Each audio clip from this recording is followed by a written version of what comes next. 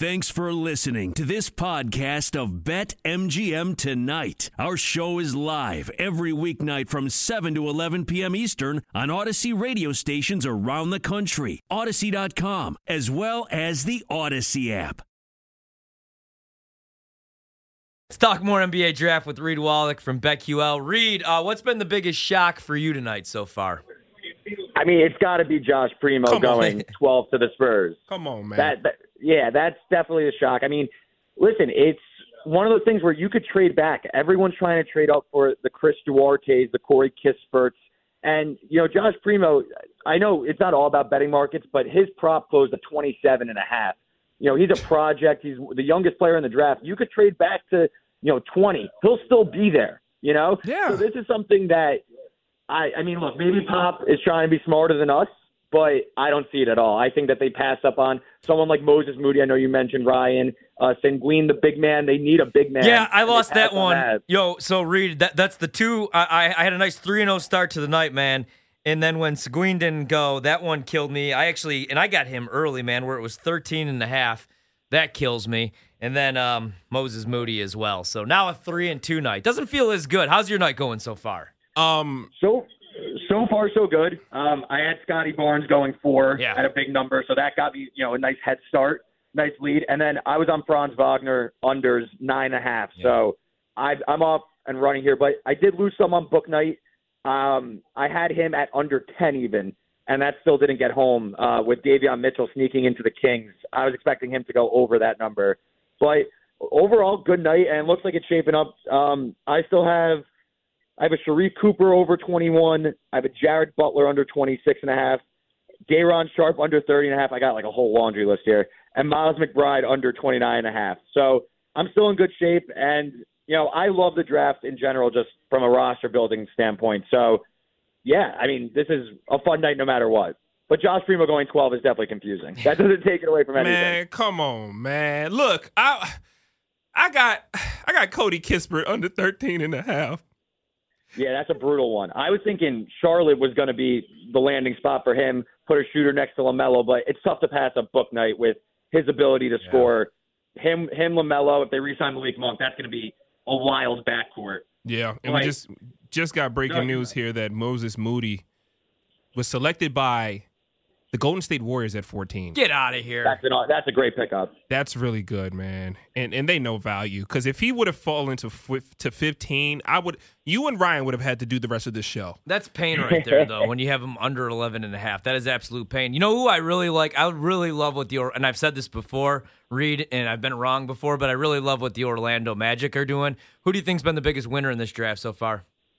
It has to be Orlando. And I said this to a friend right after the picks. If you flipped around picks 4 and 7 with what the Magic got at 5 and 8, and they end up with Scotty Barnes and Jonathan Kuminga, no one's really talking about them. Like, sure, those are 2 higher upside prospects. I happen to like Scotty Barnes a lot, but you end up with Jalen Suggs, who might end up being a top 3 prospect in this draft when it's all said and done. He's a great two-way player, can handle the ball. He's going to be your point guard for the next 10 years, hopefully.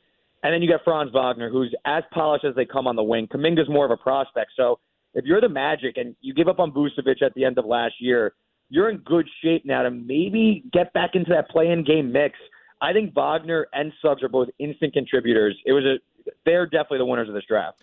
Do you have a lean as to what Sacramento is going to do? They drafted Davion Mitchell. You already have Halliburton there, as well as the fact that you have De'Aaron Fox, your star. And I always joke that he's so young. I feel like he's 12 years old. Sometimes he's actually 23 years old. But still in that max deal, I've smelled something fishy to have 3 ball-dominant guards coming together. But what is your feeling of that situation? Yeah, that's another pick that was confusing to me. I thought Mitchell was going to fall, down to Indiana at 13, Golden State at 14. He ends up going 9.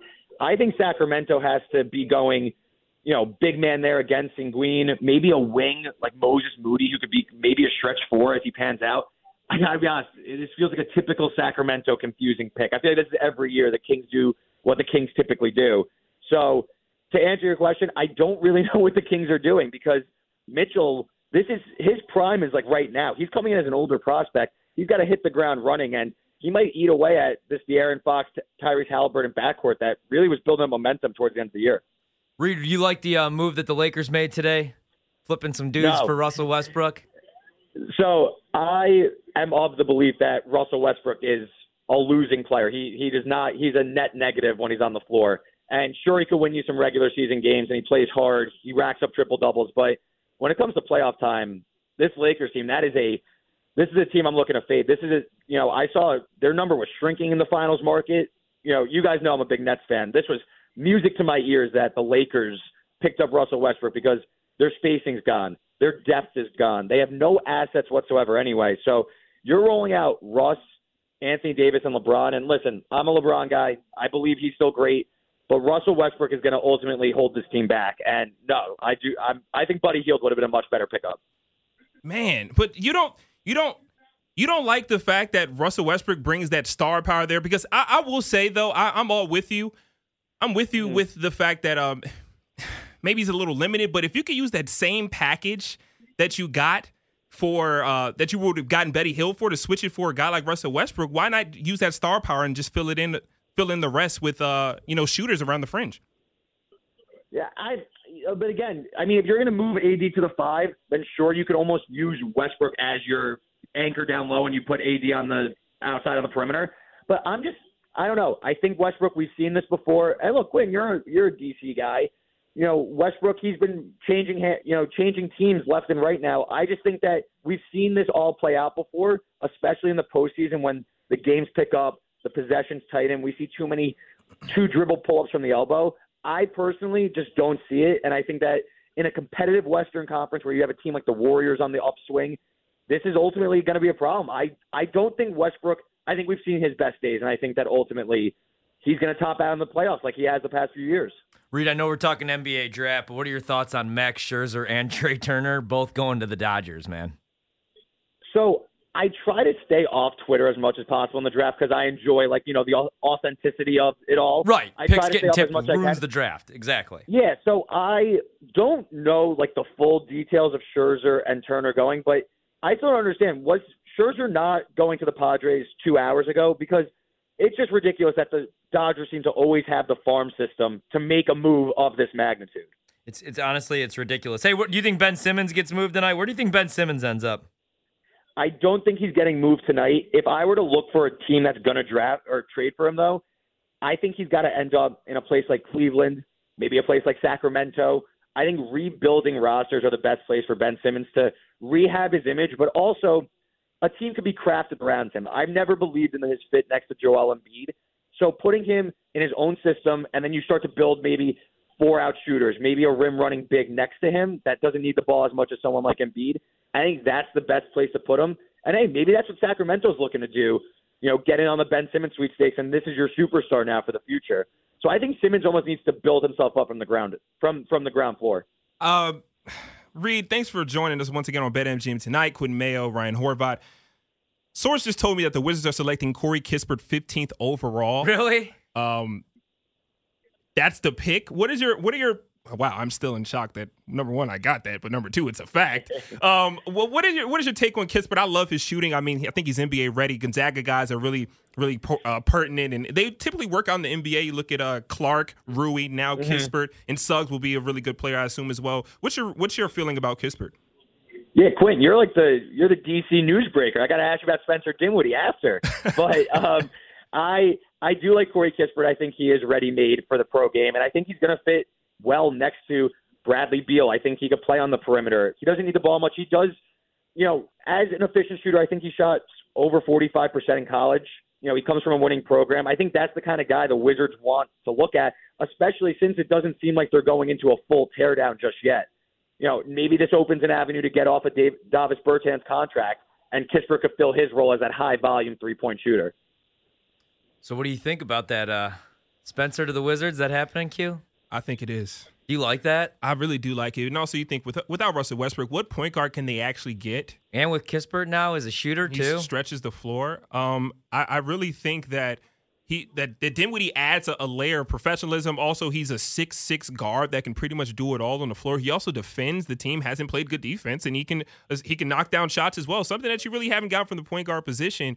And what other point guards could you get? You know, when you look at the landscape of you lose Russell Westbrook, but what other you can't get Kyle Lowry. His ticket price is too high. You look at De'Aaron Fox. That'd be awesome to pair by Beal, but they're going to want all the picks you own and Bradley Beal's right leg. So yeah. I think that ends up working out for that team. Reed, I have to say, man, I'm a little sad about my guy Scherzer, but is there anything that you can give me? Any bets that you like in the Olympics that can make my heart feel a little bit softer? I'm telling him, Shelly Ann Fraser-Price, man, she's going to win the 100 meters tonight. Okay, well, what's her name? Maybe I'll hop in. Shelly Ann Fraser-Price, Reed, and she's the Reed. Just tell them to take the Nets plus 225. They're plus 225 right now at BetMGM, and I think that's a hell of a price. If that team stays up. Yeah, no, write that in stone right now, especially after this Lakers move. That Nets price should only go one way, and it's down. It's going to go closer. It's going to close this season. Probably plus 200 if I had to guess, especially based on this Lakers move. Oh, you got anything else tonight or for the Olympics or even this weekend? I got nothing right now. I'm working on, it's going to be on BetQL tomorrow, UFC card, Team USA Czech Republic. That's Saturday morning. I'm going to have a play on that. That will all be up on BetQL tomorrow night. Probably some draft recap stuff also. But, guys, thanks as always for having me on. Yeah, I love it, man. This is actually a sneaky good UFC card this weekend. Reed, have a good night, buddy. Thank you, Reed. Hey, thanks, guys. Reed Wallach, BetQL. Check out his work. He'll have some new stuff. He's great with the UFC. Killing it so far with his draft props. I was killing it. Now I'm 3-2. Still a chance tonight to go 5-2, and I'll take 5-2 in draft props, especially when one of them nets you plus 450. It just made me so sad that Moses Moody, like, you know what's the worst too is when your dude goes like 2 picks later. Yeah. Moses Moody should have been a top 11 pick, and I will die on that hill. I don't know why I did this. I loved Kispert for the Wizards. I was certain he was not going to fall to 15. I take the under 13.5. They draft some guy named Primo Rice to the Spurs. They also take Zaire Williams from the depths of hell in the top 10. And then all of a sudden I look up and Kispert is now a Washington Wizard. I'm happy and I'm sad at the same time. It's crazy, man. There's also been more trades. The Bucks traded their 31st pick for picks number 54, 60, and a future second. They have no cap space whatsoever, so they're not going to be looking to add any players. They're not going to even most likely be able to bring back Bobby Portis, so no big surprise right there. I love what they're doing at the NBA draft. They took some time to honor Terrence Clark, who passed away in a car accident earlier this year, a Boston, Massachusetts native. His family is there in attendance. They actually just cut to a special, it seems like an interview just commemorating Terrence Clark's life with his mother. So really, really, really great gesture and show of class by the NBA for honoring Terrence Clark, who had just signed with Clutch Sports representation. Yeah.